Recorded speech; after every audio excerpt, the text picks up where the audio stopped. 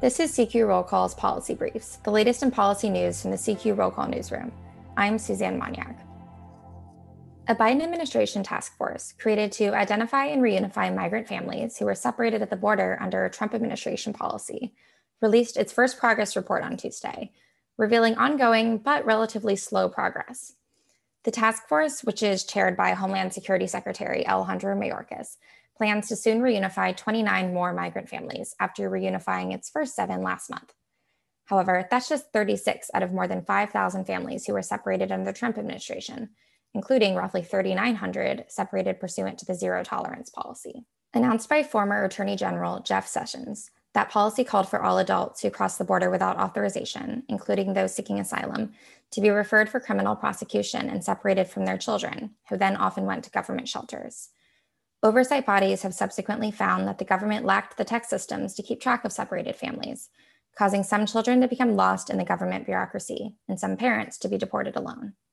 According to the new report, the task force was able to confirm that out of the 3,900 confirmed separated children, roughly 1,700 had been reunified, leaving more than 2,100, though, with no record of reunification.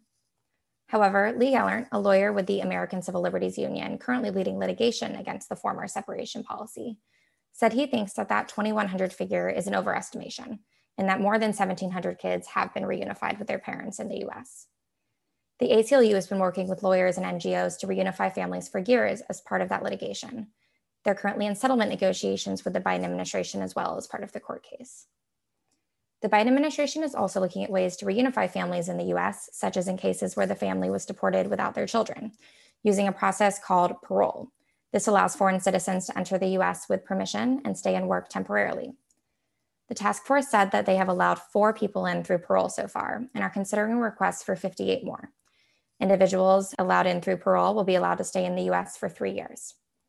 Advocates, however, say there's a lot more for the Biden administration to do. For one, they'd like to see families reunified faster. They're also calling for actual permanent residency for separated families and for monetary damages to compensate them for pain and suffering experienced as a result of the Trump administration's policy. Without this, families reunified could soon find themselves separated again after their parole expires.